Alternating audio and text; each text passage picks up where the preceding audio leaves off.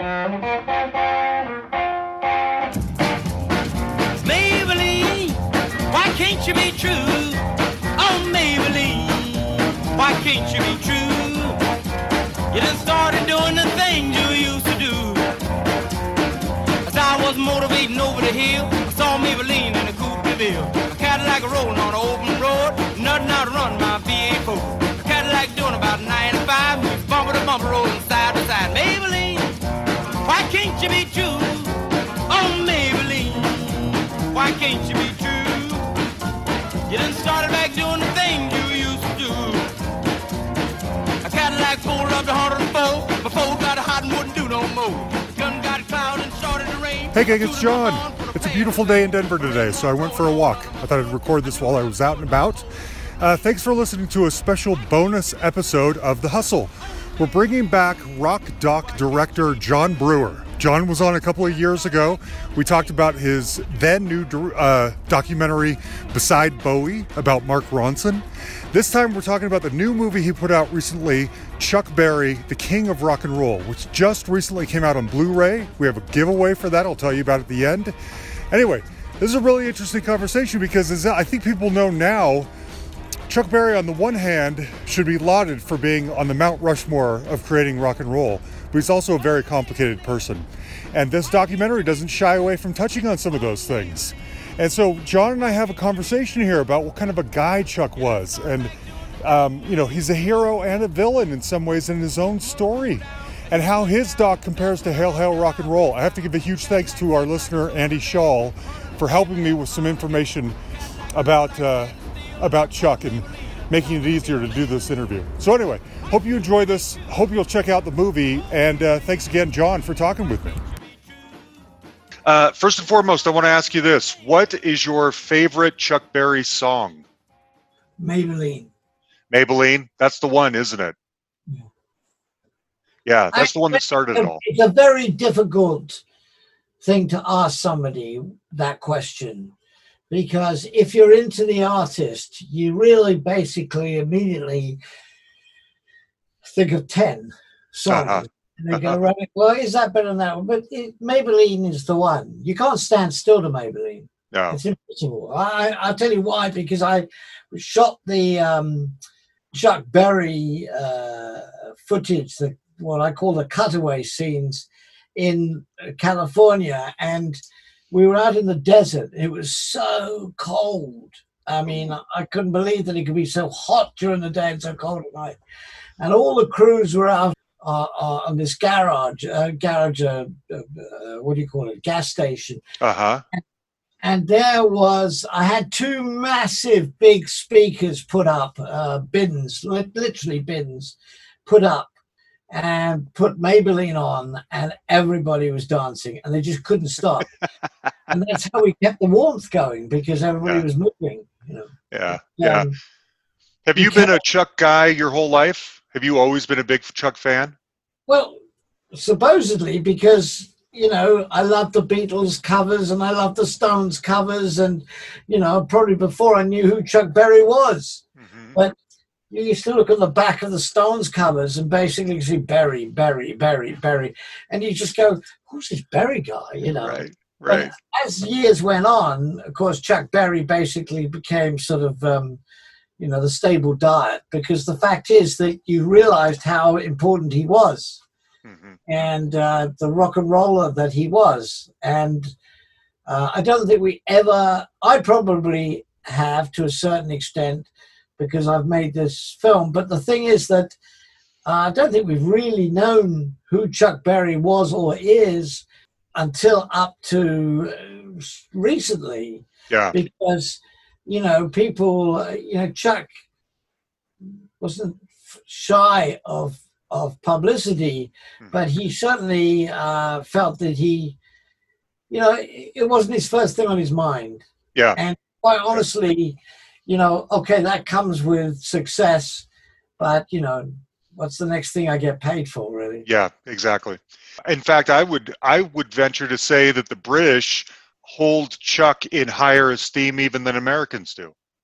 At least the British invasion, those first guys, the Beatles and the Stones and stuff like that, he impacted them and they impacted everything.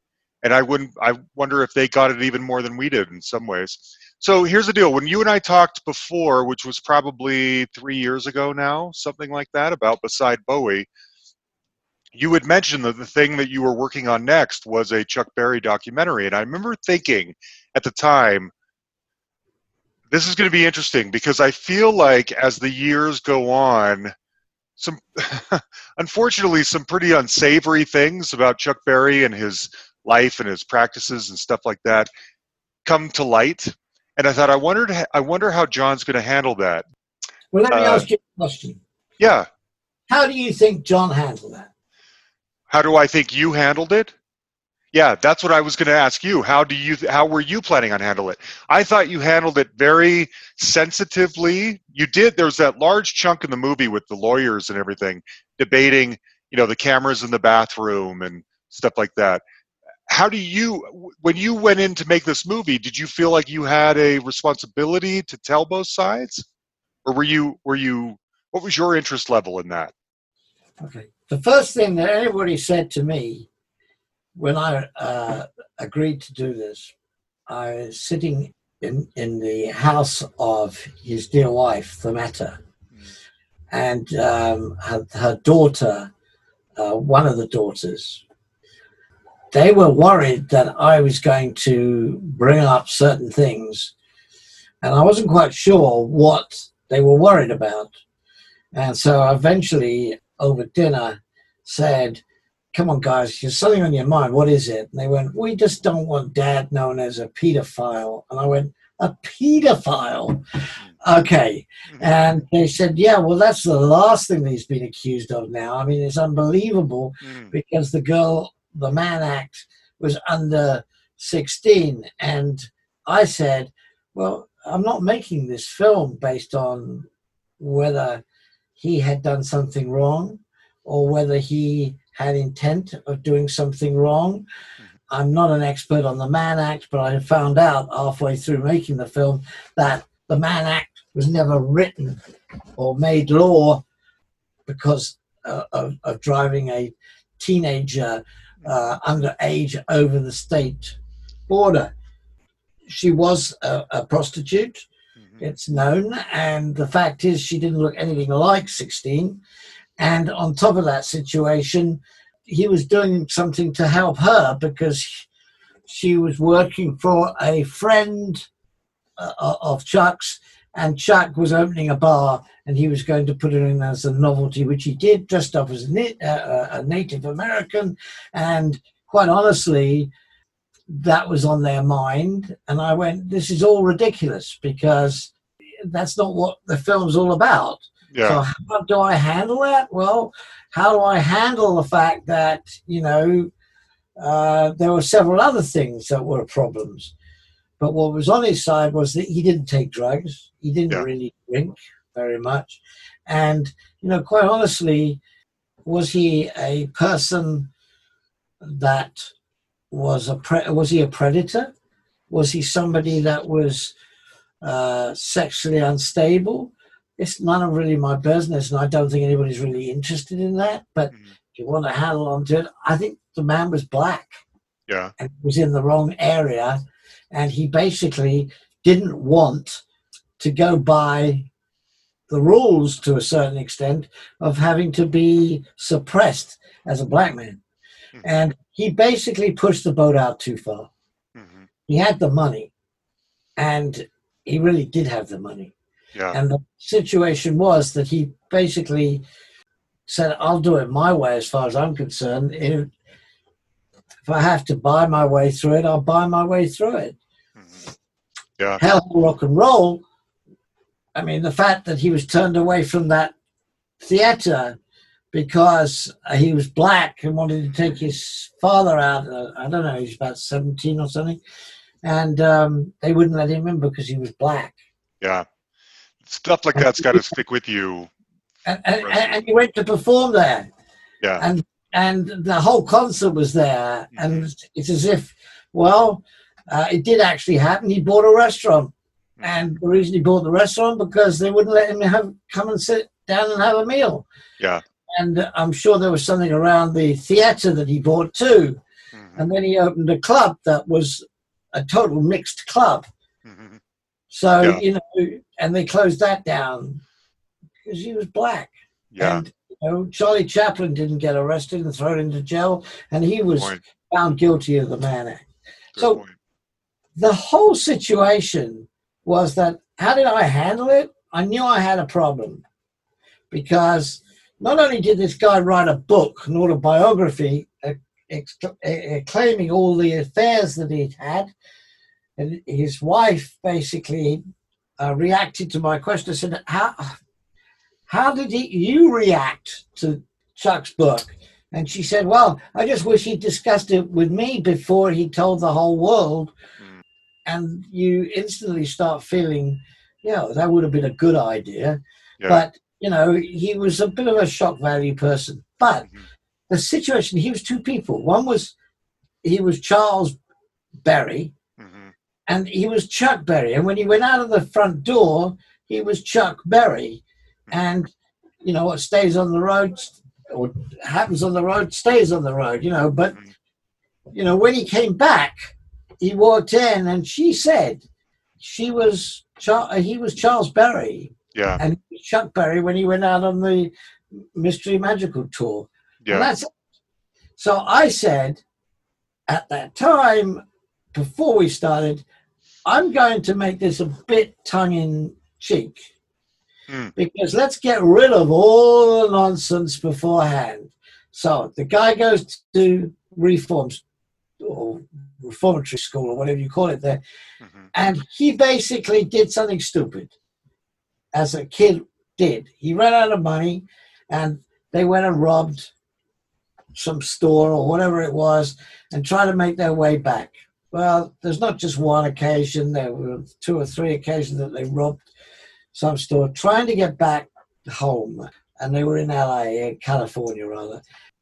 So what I did was sort of make a mixture. I used the technique that's in City with the black and white, with the color. It looks fantastic, yeah. Thank you. And also what I did was to make it look and jive it up. And I think that sort of worked.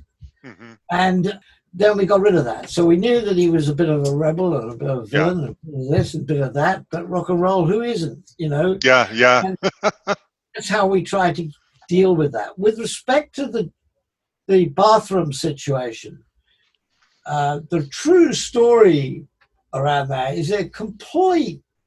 They actually shaked him up. They literally turned him upside down and shook him upside down, and everything sort of came up when he basically bought that restaurant.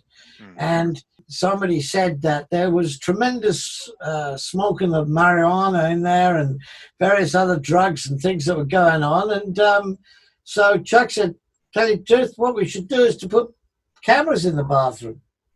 And he did have something to do with it because he ordered it to be done. Well, whether I didn't sit in there with him. And, as far as I'm concerned, I don't think he really looked at it in such a serious way. Yeah. And people basically were blackmailing him.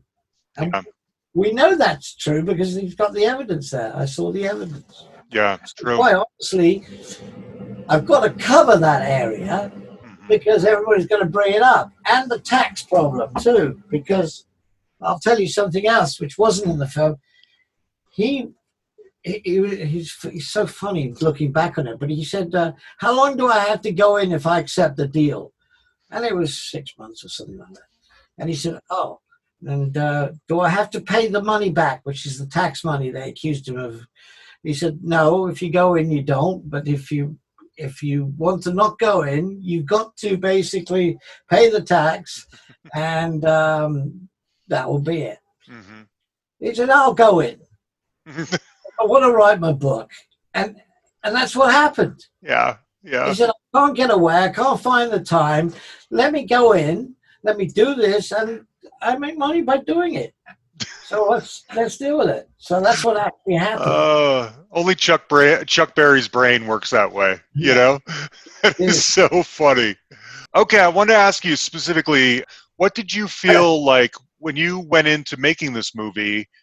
What did you feel like you needed to tell that hadn't been told already? And the reason I ask that is because there's famously Hail, Hail, Rock and Roll out there, which is one of the great rock docs. You use it, in fact, in some points to augment your storytelling. What were you trying to add or make different or bring to the Chuck Berry story out of the gate? Well, the thing is that what is a documentary? I mean, everybody thinks it's two people sitting down and traveling with archive and various things and making a sort of an informative story. With Chuck Berry and Hail Hail Rock and Roll, to me, it's short. If you want to call it a documentary, I think it's set out as a documentary. I'm not quite sure it succeeded as being a documentary. And the reason I say that, nothing said that the filming was bad or badly directed or whatever. It was none of those things. But Chuck was probably the most difficult person to make a film with. Yeah. Now, my film would definitely, I can't say this for sure, but pretty sure, would never have been made if Chuck was alive. I wondered that. Yeah. And the reason why is that he was really difficult. Now, when one makes a movie, one budgets a movie, one raises the money to make the movie, and you go out there and you basically film the movie.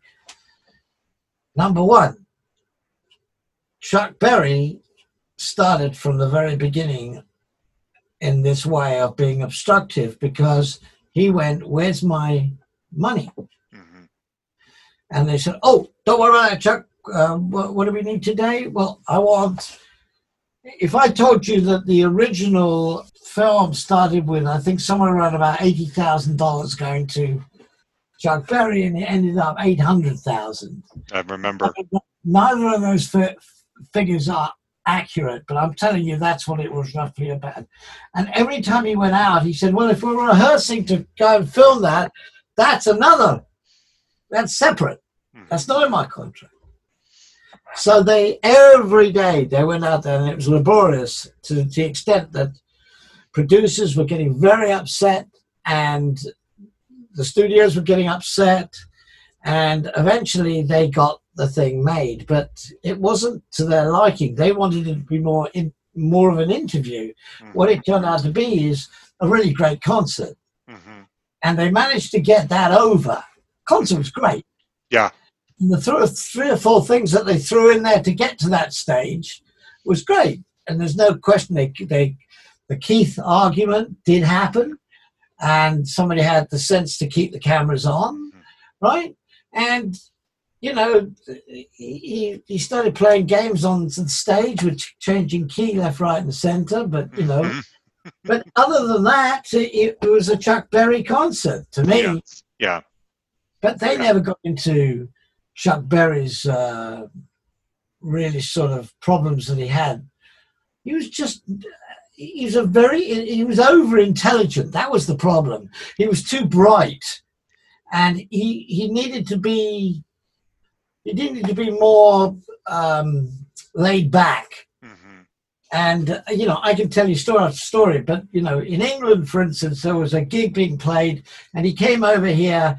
And it was a Sunday or Saturday, one of those. And he literally arrived. I knew the promoter well when he was alive. And he said, "Look, Chuck, it's great. I've worked out the exchange rate because the contract says dollars." Yeah. He said, "Well, I've worked out the exchange rate, and in sterling that equals this amount." And he went, "Yeah." And he said, "Well, is that okay?" He said, "No." So I said, "Why?" And he said, "Because it's in sterling." He said, "I want dollars." Uh-huh. "No, but this is the exchange rate at the bank today, and I've put a little bit extra just in case this rate doesn't work out." He said, "I need dollars, and that's it." And he said, "Look, you know, what does a promoter do on a Saturday afternoon when banks never opened here on the weekend?" Right. And he had to go around to all the hotels, get all people's dollars that they'd left there or paid for this and that. and he had to collect the money, otherwise he wasn't going on that night. Oh. And I know the guy when he was alive, so I know this is true. And Chuck said, "Oh, you got me my money? That's fine." Mm-hmm.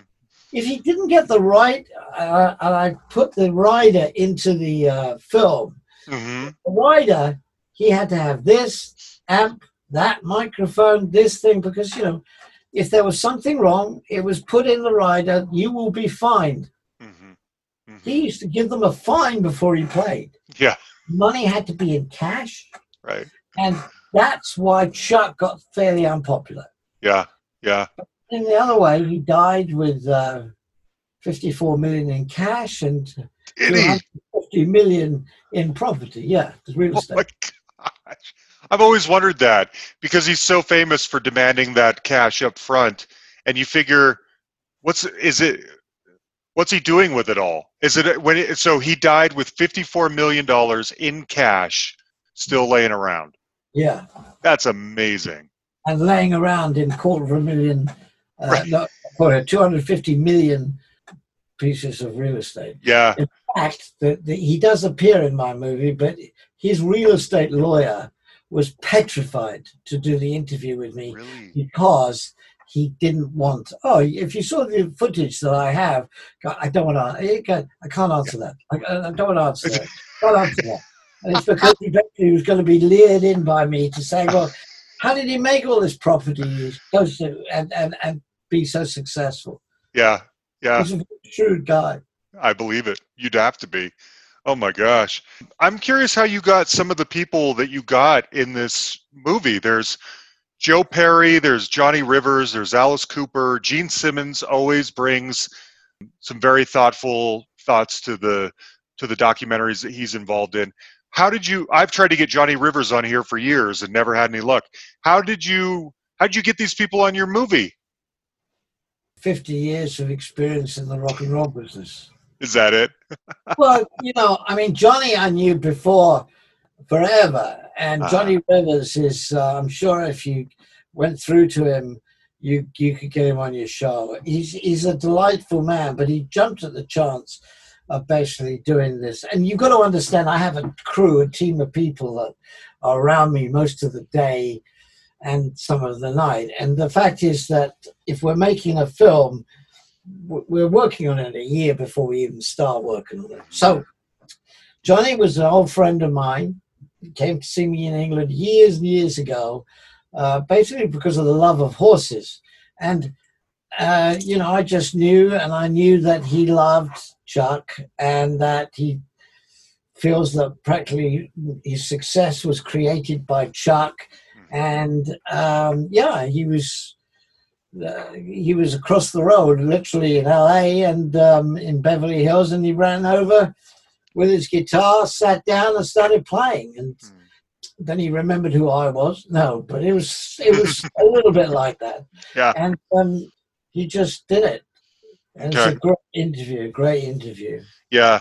Plus, the other thing that I thought was so interesting is, for anyone who Chuck's family is so involved, Themetta and everybody, the kids, all of them pretty much, in your documentary. One of the lasting impressions of Hail, Hail, Rock and Roll, and I hate to keep going back to that, but that's the only thing anyone had, a movie-wise to think about Chuck. Themetta's on screen for 2 seconds, and Chuck immediately kind of makes it stop, and so you think that there's something weird going on, or that can she not express herself? But she was great in your movie, and I wondered if how did you get the whole family to agree to be on it, when I guess I would have assumed that they didn't want any part of these kinds of things.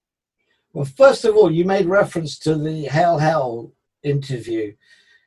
It's not for me to criticize the interviewer, but the problem was that to come out with a question, number one question, in relating to Chuck's affairs with his mistresses, was really quite silly, because Chuck was sitting there and Chuck realized that she's going to say, "What are you talking about?" Or, why are we doing this? And so he grabbed the microphone and took it away from her.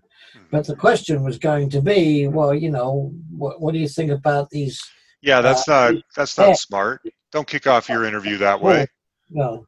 And he thought, well, if I got that in, at least I got one in, And but you don't.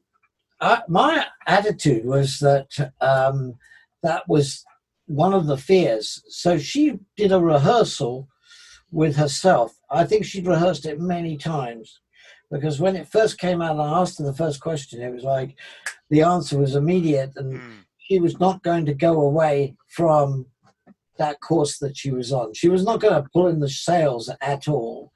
She was going to say what she needed to say, and that's all I needed, because I don't want to know about her reaction of saying, well, when he released the book, I don't know who any of these women were. But I mean, yeah, he did. He had a secretary who was a mistress of his, who actually would not go on camera. And she was living on Berry Park. And that's at the place that he built there before he died. She was also in Hail Hail Rock and Roll, right? Yeah, she was. Lady he hired at like 21 years old and stuck with him the whole time. Yeah. I wondered if there was something else going on there. Yeah, there was.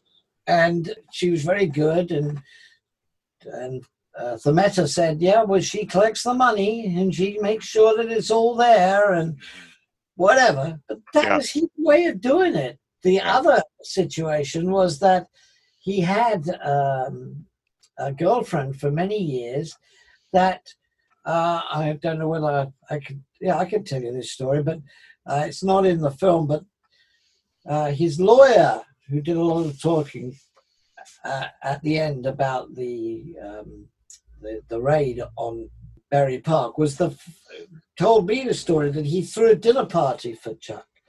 And Chuck says, what's a dinner party? And he said, well, you come round and, you have dinner with us and we'd invite some friends, because he was very worried that Chuck didn't know really how to behave in society, or didn't know how to behave at all, really, and kept to himself and kept close to what he enjoyed. And he said, oh, well, let me think about this. Anyway, he came back, he says, I'm coming. So he says, oh, great. And he turns up and he brings a little bit of wrapped up in paper and a little plastic carton. And he says, what's that? And he said, that's our dinner. He said, what are you talking about? We're cooking for you and everything else. And he said, yeah, but Themeta made this because he knew, I'm not going to tell you her name, but he knew that he was going around to have dinner with his mistress. So they thought, I better make food for my husband, and I'll make some for his mistress. Oh, my God. And so he said, no, don't worry about that. We're taking care of the food. I just thought it was fantastic. This guy didn't really know what a dinner party was, and he brought food, not for his wife, because his wife made the food. So there was a little bit of exclusivity there for Chuck, because he didn't really know. And when you think about it, it's quite possible. He never went to dinner parties or went to anything. You saying that, I'm realizing you're right about that. He constructed a reality for himself that he lived in every day. It was the cash before the shows. It was the traveling without a suitcase. It was driving himself to every gig. No one was ever going to drive him. He had his routine, and he never varied from that, ever. And so you saying this about a dinner party, I could imagine he didn't seem like a go with the flow kind of guy. Sure, we'll go to the party, or sure, I'll come to the dinner party, or to the movie. That just wasn't his reality. He created everything very confined to just what made him comfortable. So one of the things too that I thought was really interesting was just how going back to family and continuing on the family topic, his kids and everyone speaks so highly of him and seem to love him. You mentioning the Chuck versus the Charles, they kind of brought some of that stuff up too. He died in 2017. I think Themeta did too. Did either of them Did Chuck know that you were making this documentary? No. Was he involved at all? Nothing. No, he was not involved at all. It was Okay. totally negotiated between Samantha and myself and their lawyer, who was running. I mean, she runs the estate at 93, but she is remarkable. And they have a lawyer there that also basically does the paperwork and bits and pieces. And I think it's run by committee between her son and the girls, and this lawyer guy. Okay. Yeah, I wondered if because you mentioned this earlier. I don't know if you could tell a story, the Chuck story, while he was still alive, and do it completely and thoroughly like you did. You know, he wouldn't stand for it. I had nobody really hammering me, Mm. going and saying, "I don't want that." There's nobody looking at, I suppose, what you call it. It's like looking at the rushes or anything else. There were no rushes, but the fact is that today everybody can either see what was shot, you can see it immediately. So the fact is that at the end of the day, nobody was on looking over my shoulder. Yeah. So I could write what I wanted to write and shoot what I wanted to shoot. So quite honestly, that's what I did. Mm-hmm. But it's interesting, but he was not, he knew nothing of me making the documentary. Okay. As I said before, I don't think I would have been able to have made it. Yeah. Why do you think it was so important to Chuck to be known as a poet? That's a word that comes up a lot when he describes himself, when other people describe what his art, what makes him special, and it's definitely there. I mean, no one told a story in 2 minutes, 2.5 minutes, like Chuck Berry did. Why do you think that was so important to him? Well, first of all, he was a poet, and that's why it was important. Okay. He saw himself that way. Totally. Yeah. And I think that he was. I think he really was. And I think he was articulate enough to basically, if not more than enough, to be able to write in such a way, without any music, descriptive way, as he did. And anyone that can write and make up words like coolerator and bothering and motoring, and I mean, these are words that basically are not in the Scrabble dictionary. And, you know, he made it because he wrote it as a poet in a way, and he obviously was a songwriter, a lyricist, and they came together. But his work as a poet is also completely separate. And if you read the poems, it's unreal. I mean, the songwriter situation, the lyricist, is basically, I mean, he created the teenager. Good point. And when you think about it, what was the environment like? The environment was just as you think of a teenager: soda fountains and milkshakes and jukeboxes and whatever it was that interested somebody being called a teenager, he would write about. And therefore, he created words, and he therefore created, as a poet does, a feeling. And you then take that and interpret it your way. Mm-hmm. Motivating is a word that encumbers motivating, moving forward, you know, and then there's fast cars and big cars, and that was the way he thought. Yeah. Why do you think it was? And this has come up. I don't feel like he gave a satisfying answer to me anyway about why he sort of stopped around the time of the British invasion. Did he feel like other people were coming along and doing what he did, and he didn't have a place anymore? I mean, there's the Great 28, the famous Great 28 songs. He's got way more than that, but you know, the peak period Chuck Berry hits, and then it kind of stops after that. It feels like he doesn't have much of an artistic motivation or, you know, provocation to make more. Okay. Well, that's a big one, and I think that he went in. I say he came out. He went in. He came out, and at the end of that period or those two periods, what happened was that the Beatles had covered his songs, the Stones had covered their songs, and knowing quite a lot about the British invasion. The bands, we as the Brits were actually selling back to America the R&B and their own blues. Yeah, 100%.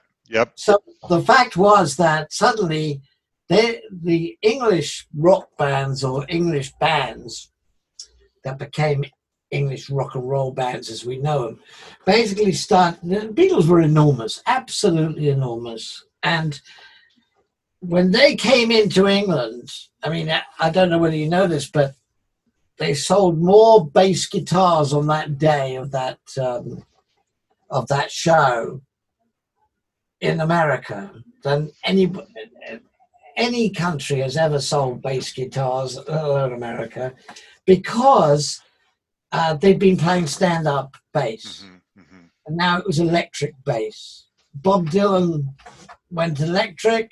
When the band came off stage, or basically then turned into his supporting band, what happened was that the electric bass was sold in unlimited amounts. Now, when you look back at that and the British bands coming in to America, you suddenly realize that there was a problem. The problem is that there was black music and there was white music. There were some white people trying to play black music and so on. But when Chuck put himself out there, they thought he was white. And the white stations started playing him. And it basically, an old music term, he crossed over. So what happened was, all of a sudden, as Chuck Berry's out there, they suddenly realized that, well, he's black, he's not white. And what he's doing is getting, and when promoters were putting him on, they didn't know that. And suddenly they realized he's not white, he's black. So it was roughly at that time when you know about the rope situation in the clubs, where the rope went down the middle of the club and black people were on one side and white people on the other. Right. If you carefully watch him performing, you will see he crosses over. And I make this reference to his daughter because she was on the road with him for 40 odd years. Wow. And I said, I noticed that, he would always do that. He'd cross like this. And I said, why did he do that? And he said, well, because the audience started doing it. And when the audience started doing it, the rope was being stretched and the rope eventually disappeared. And in his own way, there's quite a few of them. I mean, Nat King Cole did this as well. I mean, not the same trick, but he'd mingle people up so that the authorities couldn't basically stop the audience from mingling. And that was really important. So the music was attempting to become very much basically a stir, right? Which is really what happened. And he was then competing when the music came out of the theaters, because that's where you went to see the bigger concerts, and went into the arenas. You have to, the stadiums,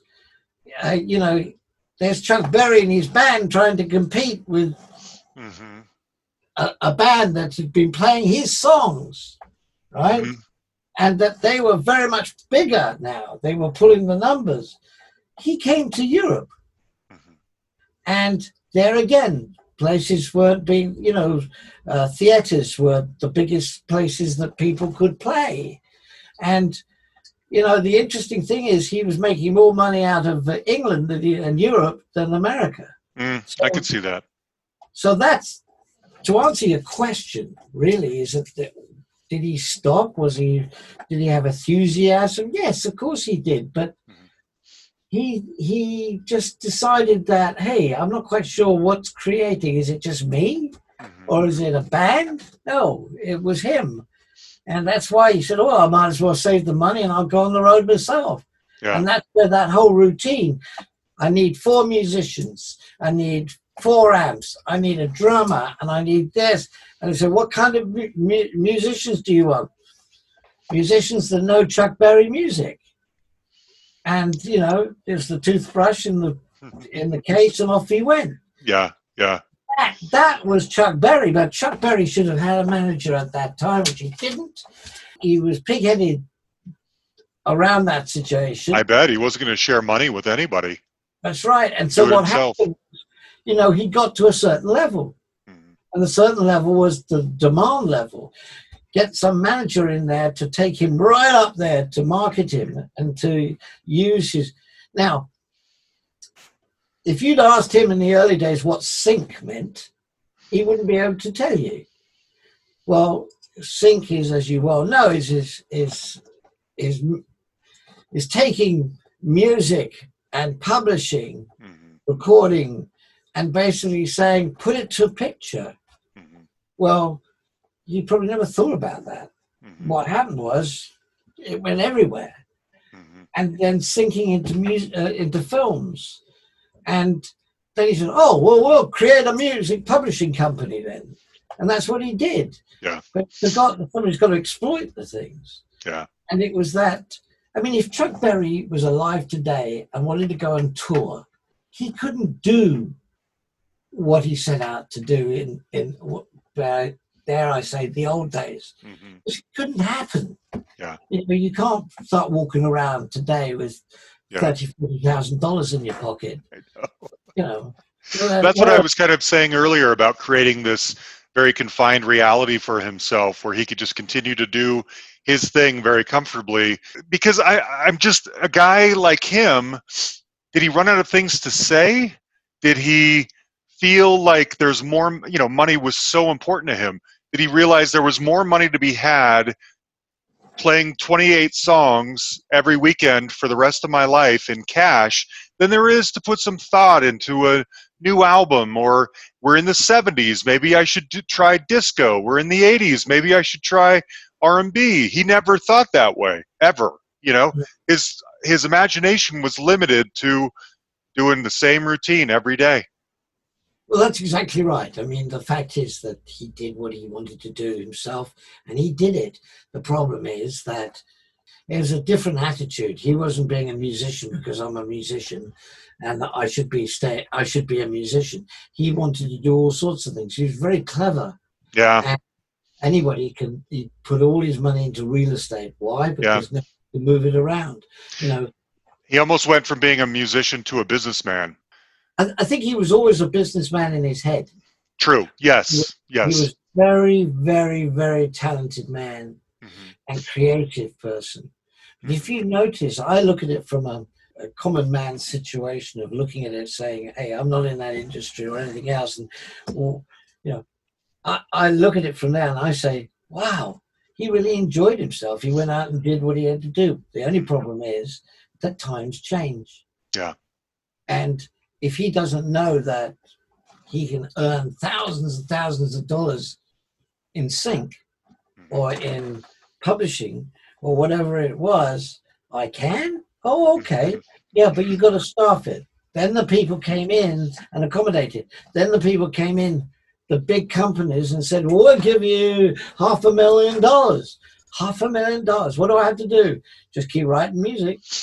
So then he says, right, I want my own Disney park. And he goes out, and then he realizes, well, comes a load of problems with that. Because 2 people die in a swimming pool, somebody shoots, somebody doesn't pay, the promoter doesn't pay Leon Russell, so he takes off again in the helicopter. And the next thing that happens is, I'm not doing this again. It's aggro. Yeah. And, so it's all very strange. He fancied being a bit of a farmer too. So there's all these tractors are still sitting there. Really? Right now, as we're talking to you, the tractors are sitting there, and he drove every one of them. His tool shop his screwdrivers, everything Uh-huh. else that he had. I mean, it's all collapsing, but Yeah. they're still there hanging up in the rack. And I said to Junior, I said, Charles, why is this all dilapidated? Uh-huh. And he said, because I was told not to touch it. And Dad wouldn't let me touch it, and that's it. And I See, went, you talking about business managers, my thinking is it's unfortunate because some savvy person could go in there and turn Berry Park into a sort of Graceland, you know? And then the family continues to make money for generations. I mean, that would be fascinating to go tour the home or the Chuck Berry. the Chuck Berry stuff, to go see all that. But you see, they won't do that because Yeah. he has strict instructions that he didn't want that. So Wow. I said, was this dilapidated when your dad was alive? And he said, yes. Ah. So, well, he's got all this money. Why he just have a team of people come in? And Mhm. he said, well, the swimming pool was in the shape of a big guitar. And he said, when the girl died in there, or 2 people died in there, he said, and there was all the cabins that were around, which looked like a little motel. Mhm. He said it just fell apart. They filled in the pool Mhm. but left the shape. And the roofs there's a golf cart, electric golf cart, and the roof had collapsed on top of the golf cart. So they just left it there. Ugh. And that's what I was fascinated with. He was still alive, and he knew that all of this could be, but he'd lost the interest. Yeah. And they'd knocked it out of him. And that's why, because the authorities would come down and say, you don't have permission to build this, and you don't have that. And there was a problem last week, and there were police cars everywhere because of drugs. What are you doing? I don't want this. I just want everybody to have fun. Yeah. And It's unfortunate because there's generational wealth to be had there. If somebody could come in and clean up Berry Park and allow it to be a sort of Graceland thing. Okay, real quick. First of all, I think your movie is the definitive word on the story of Chuck Berry in movie form. There's no question about it. What is next for you? What are you going to be working on now? I'm working on 3 films right now. Really? Yeah. And documentaries are getting better and better and better. They sure are. I hope that I had something to do with that. Mm-hmm. The budgets I've increased because I think that you need that. Documentaries became a little bit too serious and a little bit too sort of the same thing. And I'm have been trying to break away from that. Now, the 3 things that we're working on one, which is do you know who Link Ray is? Of course, yeah. Well, the story and doc on Link Ray is being made. Nice. So that's... He needs that. People know that sound. They don't know the Link Ray story. That's fascinating. Good for you. And secondly, I'm making a film on the 6th Rolling Stone. I don't know let me tell you the story. So, Okay. 6th Rolling Stone is that the Rolling Stones were created as a piano band. Mm-hmm. It was created by Brian Jones and a man called Ian Stewart. That's what I thought you were going to say. Right on. And Ian Stewart was definitely the 6th Rolling Stone. Now, I knew Stu very well, and I worked with him on various things because I had a band called Tucky Buzzard that basically was Bill Wyman's creation. And I worked with the Stones at that very early era. But Stu was the man that Andrew Oldham walked up to when confronted by Stu saying, where's my... Because they used to wear uniforms in the beginning. They had their outfits. Mm-hmm. My outfit's not on my peg. And he said, no, we thought the best thing to do was we'd have you playing off stage. And of course, none of the boys were there. Mhm. And he turned around and said, what are you talking about? This is my band. Mhm. And Mick and Keith had come along. And, of course, they picked up Bill as well. Mhm. And you just don't look the same as them. Mhm. Now, without going into great detail, he had a very large, desperate Dan jaw. And he didn't look like all the rest of the band. I mean, as we find out later, he'd play golf while they were trying to get up after partying all night long. And he'd basically go, come on, boys. They would not move without him saying that. Mhm. And he made sure he was told that he would get, Yeah. as they would, the same share. And he dedicated his life. And as Keith very recently said, I still work for him. Mm. I get up and go to a gig. I still work for Stu. Amazing. And he was so, one day he'd like to play and one day he wouldn't. If he wanted to play, the piano was always there off stage. Mhm. And he basically was one of the greatest pianists, what I call the honky-tonk era, Mhm. basically around. And Yeah. he died in 86, and it was one of the saddest days. But the band, all of them say, would never have continued this long if it hadn't been for Stu. Great. That's a And great topic. Good one. I've written a story about Stu, Mhm. which was factual. Great. Cool. And what's the third? Can't tell you that. Oh, okay. Okay. Okay. I've told you there's 3 coming. Okay. The reason I can't tell you is because it's not been signed yet. But Oh, it okay. will be one of the. If you can work out, there's a certain artist out there who basically, and he's black too, Mm. and he's created, and that's probably one of the greatest sounds that we've ever had. But Ooh. it's all strange at the moment with this COVID thing, Yeah. and you're sort of laying very low, as they Okay. say. Okay. Anyway, well, no matter what it is you're going to do, we know it's going to be great because Bad Company, Mick Ronson, B.B. King, your track record of making fantastic rock docs is stellar. Thank you Thanks so for- much. You bet. Thanks for talking with me, John. It's always a pleasure to tell your story and to hear about your thoughts behind your movies and share those thoughts with my listeners because we're just rock nerds like you are, and we love to watch these movies. It's so great. Well, Yeah. we've still got some coming, so don't worry about it. Okay, good. As long Well, as I thank you, sir. Thanks All for right. talking with me. Thank you. All right, there you have it, John Brewer.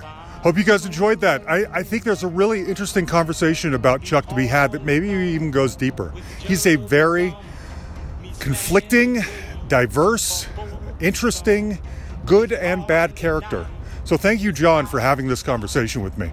Now, guys, they're giving away 2 copies of this movie on Blu-ray to 2 of our listeners. We're going to be pulling the winners of those Blu-rays next Sunday, the 27th. Okay, and as everyone I think knows by now, in order to be qualified to win, you have to be a Tier 1 Patreon supporter. That's $2 a month. You set it and forget it. That automatically puts you in the running to win anything that we ever give away on here. So we're giving you a week to listen to this. If you want to be in the running, go join Patreon real quick. The link is in the notes, the description of this show. And next Sunday, if I remember, with Christmas going on and everything, we're going to do a random drawing and see who wins the 2 copies of Chuck Berry on DVD, on Blu-ray. Okay? That's the deal right there. I wanted to close it out with one of my favorite Chuck Berry songs that I don't think people know as well. This is Havana Moon. I love this song, and I love it too because I don't think it sounds like the rest of Chuck's stuff. Anyway, thanks, folks. We'll be back on Tuesday with a regular episode. She rock and roll, she dance and sing, she hold me tight, she touch me lips, me eyes they close, me heart she flip. Havana moon, Havana moon, but still alone, me drinking the rum, begin to think they both no come. American girl, she tell a lie, she say till then, she mean goodbye. Havana moon, Havana moon. lay down alone, was good to rum. Me fall asleep, the boat she come, the girl she look, till come the dawn. She weep and cry, return for home. The whistle blow, me open me eyes, was bright the sun, was blue the skies. Me grab me shoes, me jump and run, me see the boat head for horizon. Havana moon is gone to rum, the boat she sailed, me love she gone. Havana